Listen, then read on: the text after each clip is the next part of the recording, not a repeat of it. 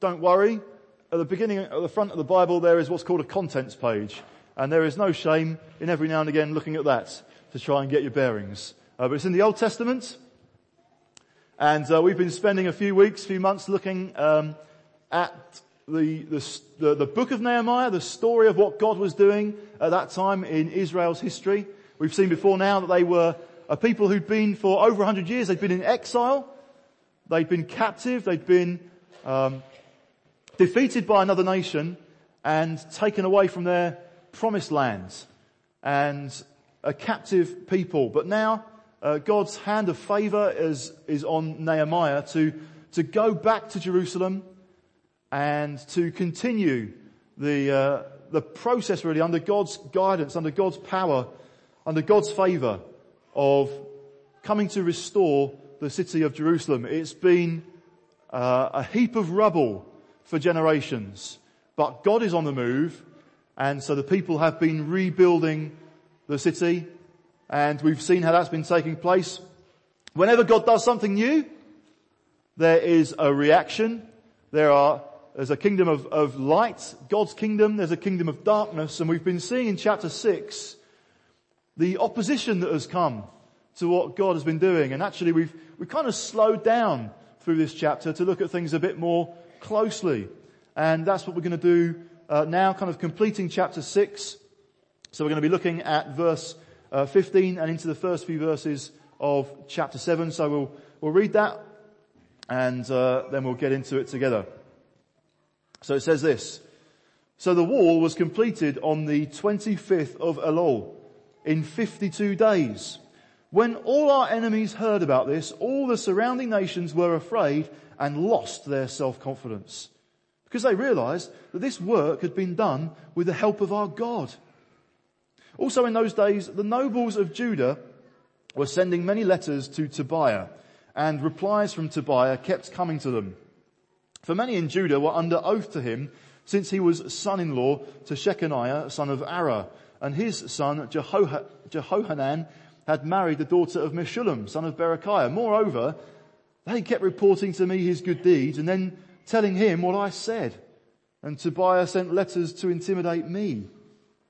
After the wall had been rebuilt and I had set the doors in place, the gatekeepers and the singers and the Levites were appointed. I put in charge of Jerusalem my brother Hanani, along with Hananiah, the commander of the citadel, because he was a man of integrity and feared God more than most men do. I said to them, the gates of Jerusalem are not to be opened until the sun is hot. While the gatekeepers are still on duty, have them shut the doors and bar them. Also appoint residents of Jerusalem as guards, some at their posts and some near their own houses. Okay, so again, we've seen how Nehemiah, with God's help, has gone to Jerusalem with plans to restore it. And now the building work is complete. The wall that had just lain in rubble has been reconstructed. And really, I guess from our perspective, looking back, there's an air of inevitability about that. We know that was going to happen. Nehemiah seemed to know it himself even. So when he was speaking earlier in chapter 2 and verse 20, he answers some of the opposition then by saying, the God of heaven will give us success. We, his servants, will start rebuilding it. So they start. Nehemiah's got a sense of, I just know God's with us in this. And so lo and behold, despite all the opposition that has come, the wall has been fully rebuilt. Do you remember in an earlier chapter, if you've been here with us, they kind of built it to halfway. And, a certain wave of opposition came then. People who are not best pleased with what God was doing. And now with God's help, the wall has been completely completed. And so all the surrounding nations who have been threatening them, ridiculing them, accusing them, trying one way or another to discourage them, now actually they are the ones who are discouraged. They are the ones who are afraid, and they've lost their self-confidence. They realize this work has been done with the help of God. And so their schemes have failed. We've seen in particular men called Sanballat and Tobiah.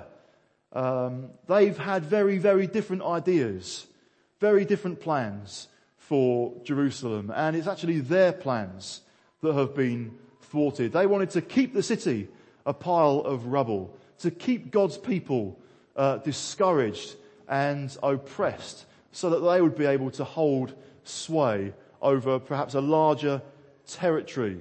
But despite their plans and their schemes, God's plans have succeeded. However, as we've seen before, we see again today, that God's enemies don't necessarily always acknowledge defeat.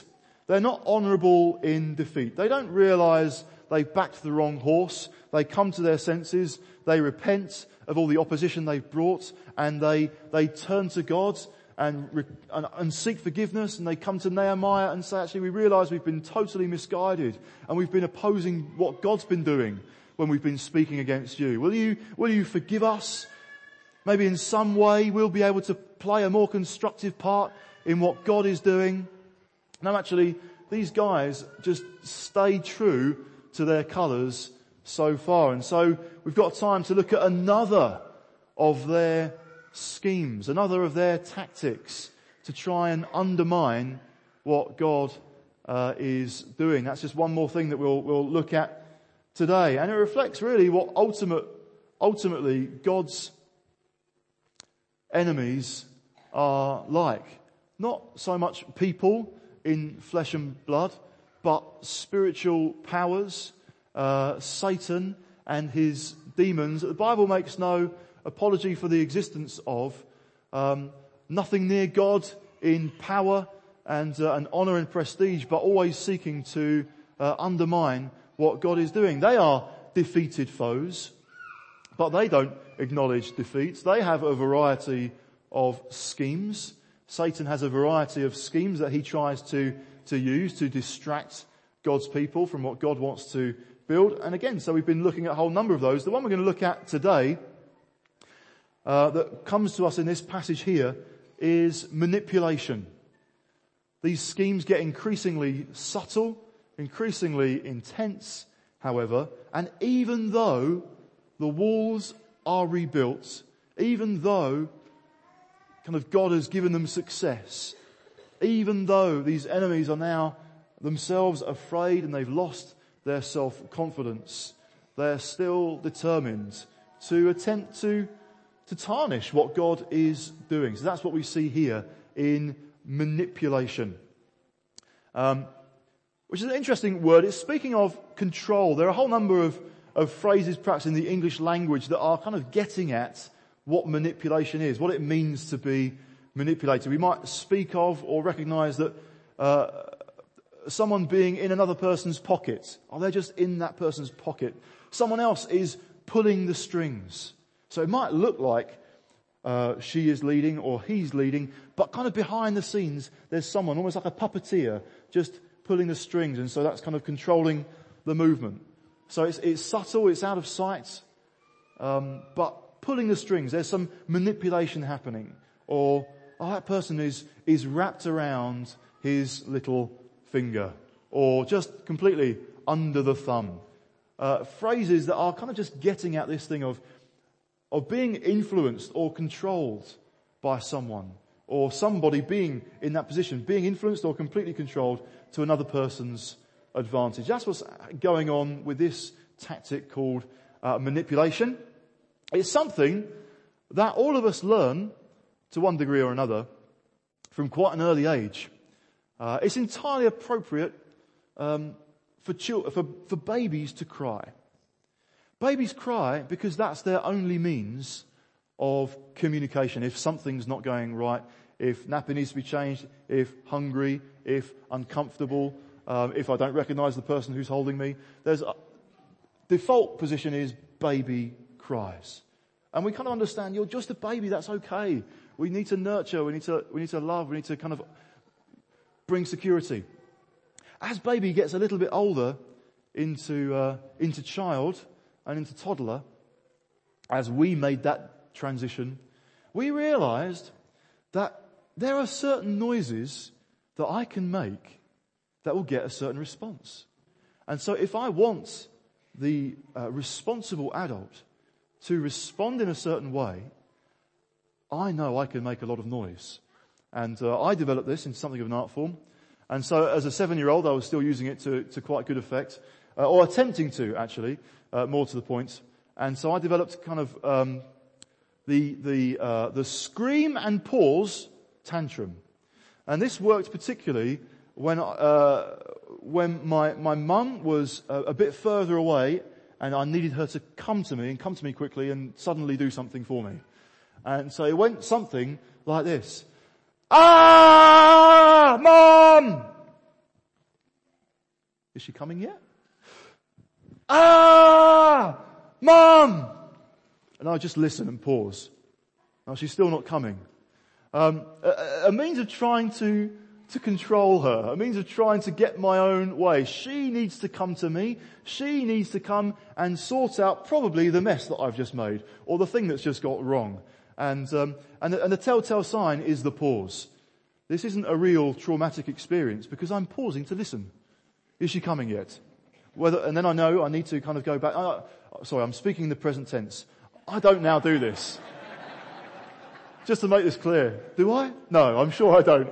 But like I say, we all learn from an early age. We're kind of perhaps wired in that way by our sinful nature to try and get our own way. And if we don't get our own way, we can learn to make a lot of noise about it. Obviously, sometimes children can be on the receiving end of it. And that can be different. They learn about manipulation because that's kind of what's coming to them from the adult. And I was reading recently in a book by Dave Devenish called Demolishing Strongholds.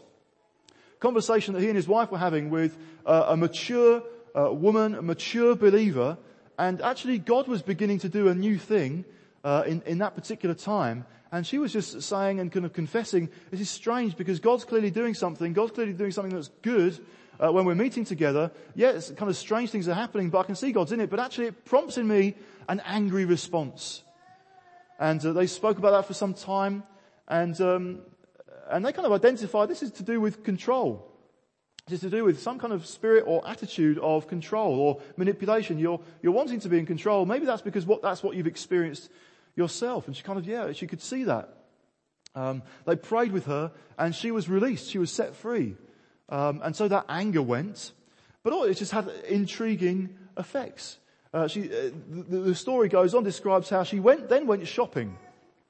And she then, she was looking for some clothes to buy. She picked something off the rail and, she looked at it, she liked it, but immediately she had the thought of, no. And she realized, she felt the need to kind of put it back. She said, actually, no, I like that. I'm going to buy it. And what she realized had happened is that she would just think, no, my mum wouldn't like that. No, that's not what my mum would like. That's not what my mum would wear. So I need to put it back. This is a woman who had teenage children herself. I think she could make some judgment about what was kind of appropriate, if you like. But because of the style, she could just hear someone else's opinion in her mind. Even as a grown and mature woman of God. And she realized, actually, no, this is what I've been set free from. I can buy this and not kind of like fear the control that maybe, one of my parents had over me in my formative years. It was almost just this knee-jerk reflex reaction, but now she was aware of it and now she was going to, move on from it. It's that kind of thing of just young people or adults making a lot of noise when we don't get our own way. Oh, don't say that. Oh, you can't do that. She won't like it. He won't like it. Can't say that. Not around here. He'll explode. It can get kind of extreme reactions that kind of are just looking to bring control, bring manipulation. That's what Sanballat and Tobiah have been like in Nehemiah's day. They have been making a lot of noise in protest, in opposition to what God is doing. We've seen how Nehemiah's resisted it before now, and we're looking at it again today. But it's also, it's not always extreme, it's not always loud and noisy. Sometimes it's very subtle. That's what's going on here towards the end of chapter 6. We've got this guy Tobiah. I think he's a charming man. I think that he was coming alongside the nobles of Judah, people living in Jerusalem, people who are part of God's people and perhaps offering to help, appearing interested, but all the time building up a kind of sense of obligation. The nobles are under oath to him. Increasingly they are perhaps therefore saying what Tobiah would say, representing his views, doing what Tobiah would do. So this guy Tobiah, he doesn't have to be in Jerusalem for his presence to be felt. He's been gaining influence. How's he been doing that? I think the commentators look at being under oath to him, and they think that hints at business deals, striking a deal, shaking hands, being now obligated, linked, yoked with this guy in some kind of business arrangement that meant actually now their loyalties were divided. They were partly loyal to Nehemiah, but increasingly loyal to Tobiah, because, well, we do business with him. We can't now kind of stand separate from him. And so they're just, before Nehemiah and others, representing Tobiah's views. Well, I don't think Tobiah would like that. I'm not quite sure. Have you thought about this? Have you thought about doing it differently? And then maybe Nehemiah is sharing his heart to the people of God, but they'll go and report that back to Tobiah, maybe twisting the words a little bit. And maybe Tobiah's just then dropping in a few things here and there. I'm not quite sure now Nehemiah knows what he's up to. He's done okay, but I think there's different plans. I think really you need to be looking in a different direction. Maybe under the guise of friendship, in the kind of guise of concern, just looking to undermine Nehemiah and looking to undermine what God is doing through these business deals, like I say, but also it seemed to be through marriage. So Tobiah, not a part of this community, but kind of marrying into it, looking for ways in which he can exploit those kind of connections. Sometimes family can be a domain in which control is kind of fostered or exercised, like I've already mentioned. Sometimes it's a case of men not leaving mum and dad, not really leaving, maybe leaving home, but almost like primary loyalty, even though now married, is still to parents, and so new decisions are getting made in marriage, but they're being made really to please mum and dad, not being made to please God in the context of this marriage. Still this kind of unhelpful influence that can be kind of wielded in that way, perhaps not even knowingly, but it's kind of that's going on. Tobiah's also using kind of private correspondence. He's writing letters to the nobles of Judah. They're speaking to Nehemiah. They're sharing with Tobiah what Nehemiah has been saying, and Nehemiah himself has been getting letters. This is not happening, obviously. It's not happening in the streets. Tobiah's not necessarily there. He's not raising his voice, but he's just able to bring, or trying to bring, this control, this manipulation, trying to kind of affect or set the agenda to, again, distract God's people, demoralize and discourage Nehemiah from what God has called him to do. It's crafty, it's shrewd, it's not obvious, and it's designed to intimidate. Nehemiah sees that clearly. He says, Tobiah sent letters to intimidate me. That's what the enemy is trying to do all the way through this chapter, is bring intimidation, bring fear, so that, just looking at the situation in a different way. If you're familiar with Lord of the Rings, you might know the character Wormtongue. And Wormtongue is a manipulative, crafty so-and-so. And we kind of, if you read the story, if you know the story, he kind of manages to kind of slither his way into a position of influence. Not the leader, but kind of advisor to the king, whose name I might forget or mispronounce, so I won't mention it. He's just the king, unless anyone can shout it out. Theoden. Okay, so he's the king, he's in charge, but Wormtongue has come in. What a great name to describe what he's like. He's just whispering in the ear of the king. And if you've seen the film, because that's how I'm more familiar with it, but I have read the books, I promise. You see this king, and he's just confined to his chair. And it looks like he's got the weight of the world on his shoulders, just kind of hunched over. Wendy mentioned that word, oppression. Here's a guy who's just oppressed. He's passive. He's weak. He's the authority figure, but in a sense you wouldn't know it. And he's fearful. He's become intimidated. And so there are these mighty men in his ranks, but nothing can kind of really flourish. Leadership can't grow because that guy he's just had a blanket of placed on him, all just by crafty words, all by whispering, all fostering fear, trying to bring that about. It's almost as if, we can look at the same situation, but through a completely different lens, or the wrong way round. So if you get a pair of binoculars, you can see something, it brings something closer, it makes something larger, makes it clear. If you turn binoculars the other way around, something which was once clear has shrunk and it looks way, way, way distant. And it's almost like that's what Tobiah is trying to do for Nehemiah. Nehemiah has been looking through the lens of the God of heaven is going to give us success. God's hand of grace and favour is on us. He will enable us to rebuild this wall. What Tobiah wants to do is to get him to turn the binoculars the other way around. Maybe he's going to be looking at the same situation. Maybe he's going to be looking at God, but God is small and God is distant. And maybe now I'm looking at something else. I'm looking at the enemy. I'm looking at the problems. And that's kind of magnified in front of me. Seeing the same thing, but perspective changing and a great deal of oppression coming. So that's what the enemy's trying to achieve. That's the scheme. That's the subtle but crafty tactic that the enemy is trying to use. And that's what he wants to do for us too.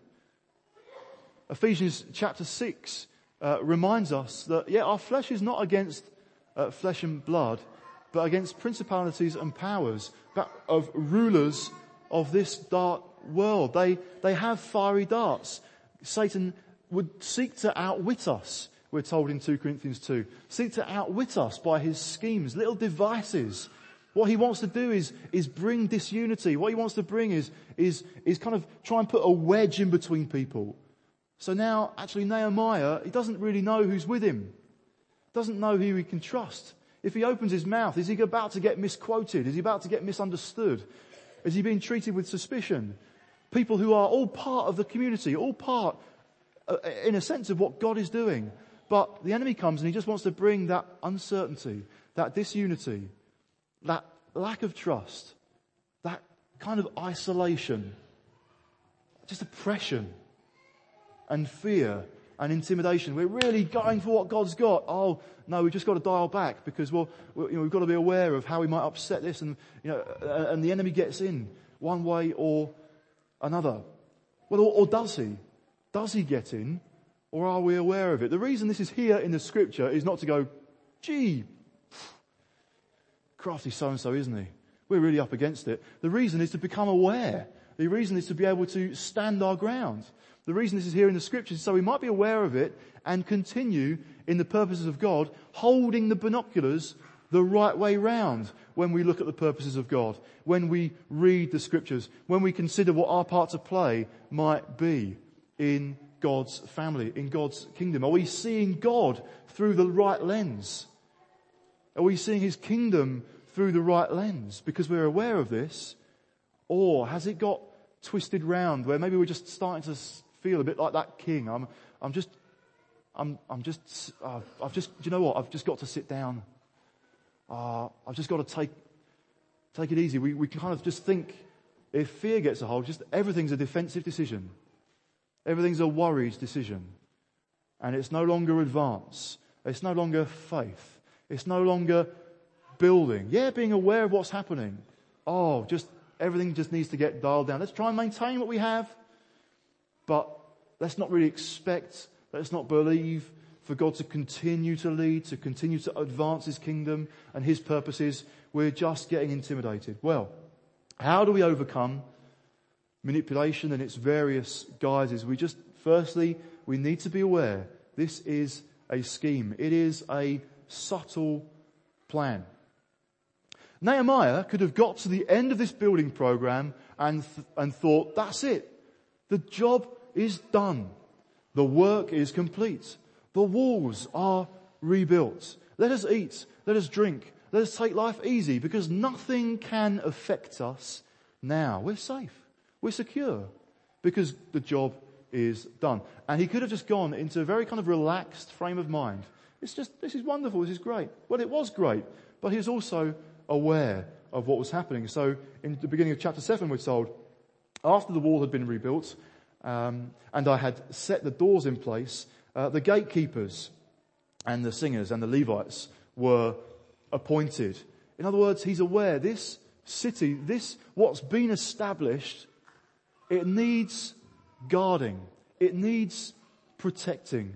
It needs kind of tending to, and it needs people, it needs us, it needs one another to be doing that, to be kind of standing on guard, as it were. Not just a defensive, worried posture, but a sense of we want to keep what God has given us, not kind of lose ground, as it were, not just allow things to deteriorate around us. 1 Peter 5,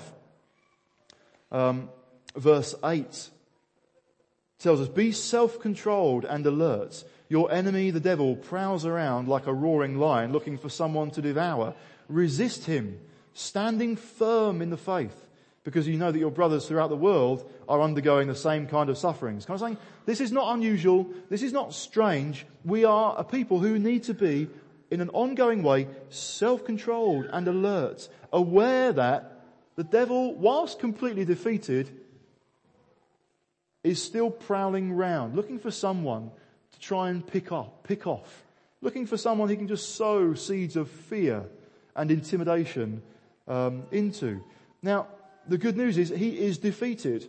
And the good news as well is we can resist him, standing firm in the faith. We need to be aware of these guises, sometimes not so subtle, prowling round like a roaring lion, sometimes very subtle, coming as an angel of light. Or perhaps in our culture, what is the most successful strategy that the enemy has is disguising his existence altogether, and creating a worldview which says all that exists is what we can see, feel, touch, hear, and scientifically test. That is the universe. And the enemy thinks, that's wonderful. I can sow so much chaos if people are not even aware that I'm doing it. Not even aware of my presence. But it's not just being aware of the enemy. He would like us to look through a lens where we see him and think, if we're not taken off guard and forget that he exists at all, he'd like us to think that he's bigger and greater than he actually is. So we need to be aware of his schemes, but we also need to be aware of the greatness of God, aware of him being in control. Nehemiah was persuaded that the God of heaven was in charge. Ultimately, he was not meeting every challenge from his own personal resources. So what we see in Nehemiah is a man who, come what may, whatever challenge, whatever difficulty came, or even when there weren't difficulties, his response, his kind of reflex reaction was to come to God. We've seen it so many times. Come to God, pray, leave it in God's hands, come to the Word, and then crack on with what God's called him to do. Just get on with what God's plans and purposes are. I think that's what we're seeing here. He doesn't engage overly in this correspondence. We're not told that Nehemiah wrote several letters back, or he got Tobiah around for tea and tried to explain things to him a bit more clearly again. Maybe he can win him through. No, he knows he's not going to have that influence. He knows this guy's just set in his opposition. And so Nehemiah's response is, again, not to be distracted. Must have been intensely discouraging, but he's going to find courage because he's turning to God. And he's seeing God through, as it were, the right lens. He's looking the right way round. He's focusing on him and on God's greatness. For us, that also specifically means focusing on Christ's victory. Nehemiah could look at, reflect, speak with the God of heaven who will give us success, as he said in chapter 2 verse 20. What we can do is focus on the God of heaven who has come down, who came down to intervene. And when he came down, God had a plan in store. Jesus came to Jerusalem with a wonderful plan. There was often a clash as he comes across spirits that want to oppose him. But 1 John 3 and verse 8 makes clear, coming in just partway through the verse for a particular phrase, the reason the Son of God appeared was to destroy the devil's work.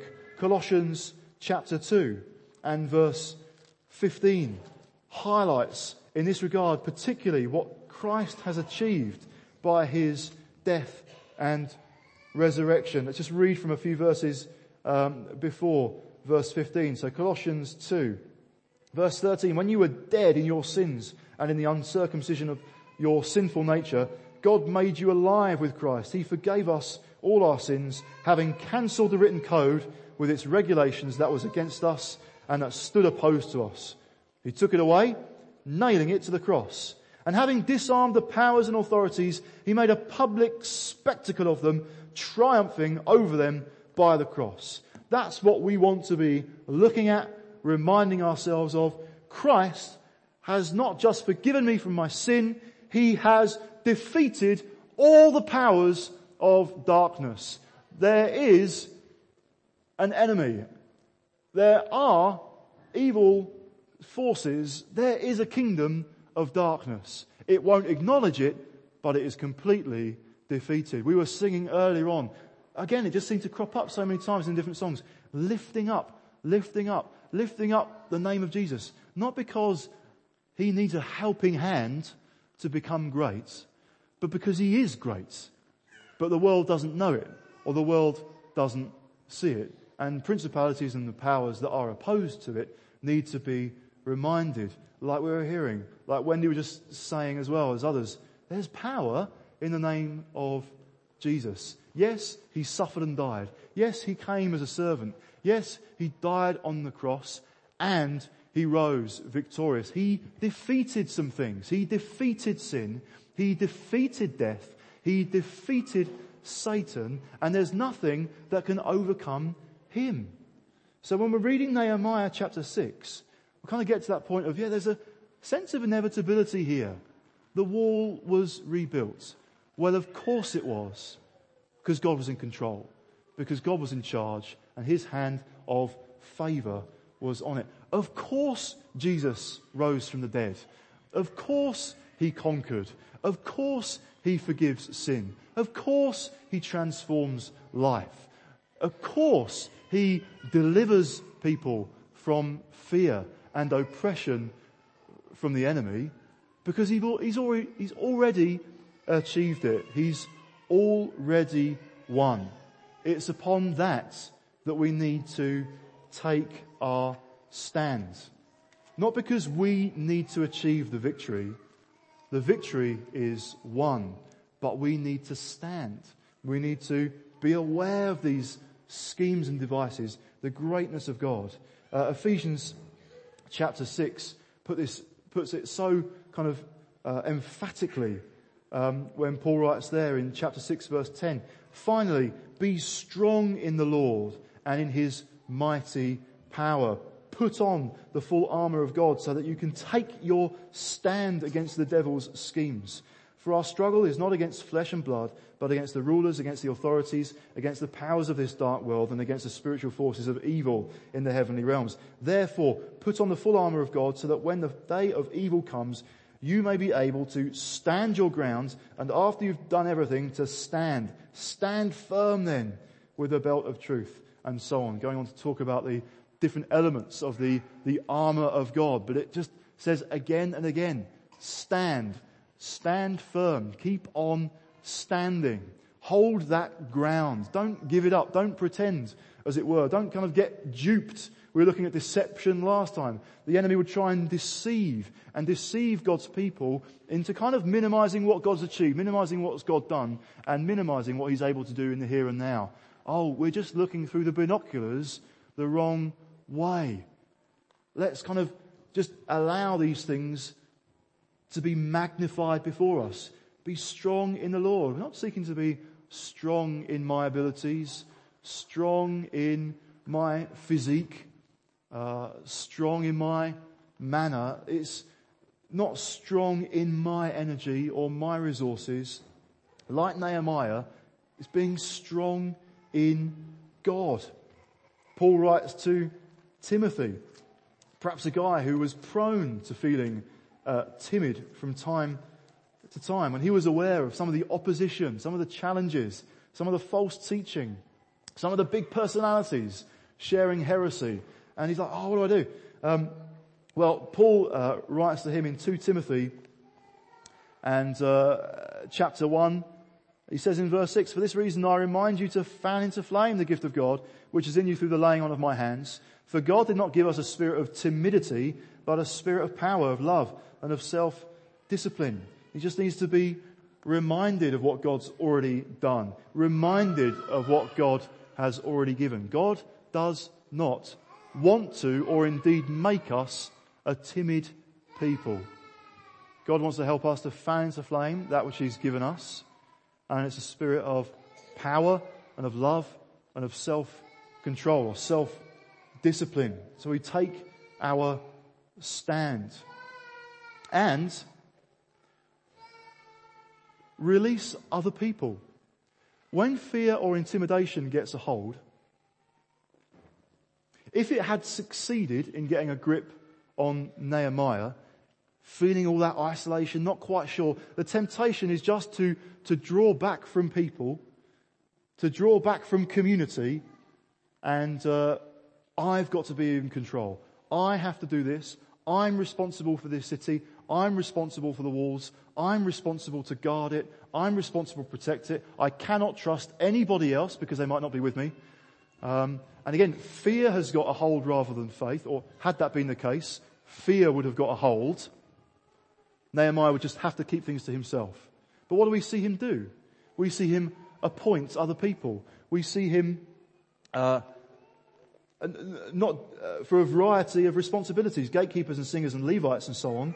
Also his brother Hanani, along with Hananiah, the commander of the citadel, were put in charge of Jerusalem. I love the way one is described as being a man of integrity and feared God more than most men do. Hardly sounds like a massively ringing endorsement, reading in a certain tone of voice. But he is a man of integrity and he feared God.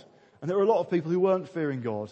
And Nehemiah is not going to be intimidated into thinking, I have to be in control. I have to be in charge of everything. I've got to be kind of pulling the strings myself. Oh, hang on a minute. I've become the manipulative one, having been manipulated. That's where this can go.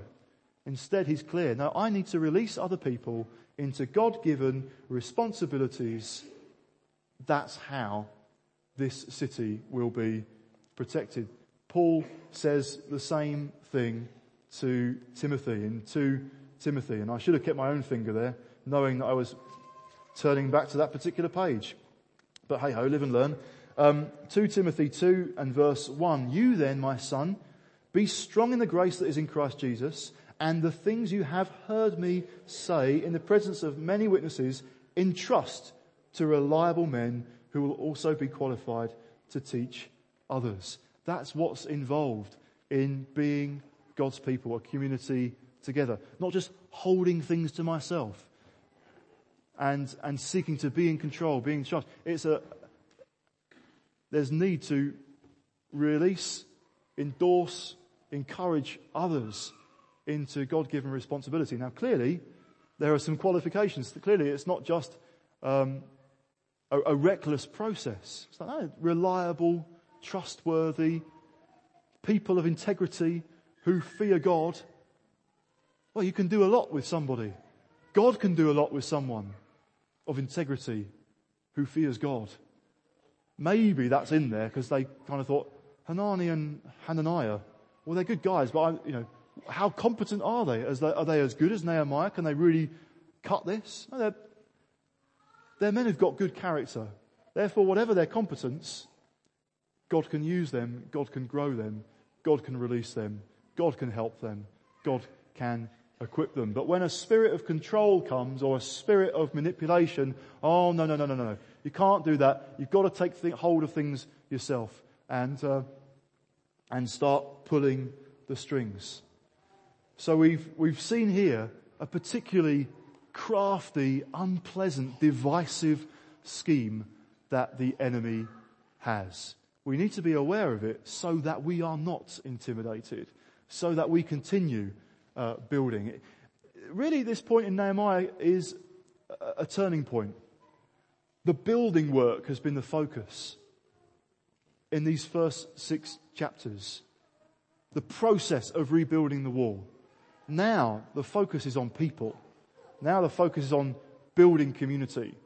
And that's what we need to be mindful of. Building community, one with another, blessing the world around us, making sure that, well, like it said to Timothy, be strong in the grace that is in our Lord Jesus. Don't give up ground. Don't start relating to one another in a manipulative way. Or if that's kind of coming in some way, let's recognize it. Let's deal with it. Let's repent of it. Let's run it through. If we've been influenced or we feel the kind of the weight of oppression that can come, just picking up controlling vibes from elsewhere, be it family, be it wherever. Again, the battle's not against flesh and blood. The argument is not with people, but we're living and walking before God. There is stuff to shrug off. King Theoden needed to shrug off what happened. He needed somebody else. I'm not preaching from Tolkien, I promise. This is just an illustration. But Gandalf had to come along. Gandalf could see it. Gandalf dealt with Wormtongue. That king needed to make a decision. That king needed to realize, actually, from going kind of just sat in my chair, passive, kind of spirit of weakness, think, no, that's not the spirit that God has given me. Okay, I'm now preaching from the Bible, not from Tolkien. Forget the illustration. We're going with the Bible. I need to shrug off that spirit of timidity because Jesus has defeated all the powers of darkness. So we look at what Jesus has done. That leads us to a decision. God has not called me. God has not called you just to have that blanket of oppression around our shoulders. God's called us to adventures of faith. God's called us to release and bless one another. God's called us to be a people who just believe in the power of God to bring deliverance and freedom. That we're not just going all materialistic and just having a Western mindset on everything. There are spiritual forces. They do influence. Let's be aware. Let's overcome. Let's keep building and let's keep walking with God. Amen?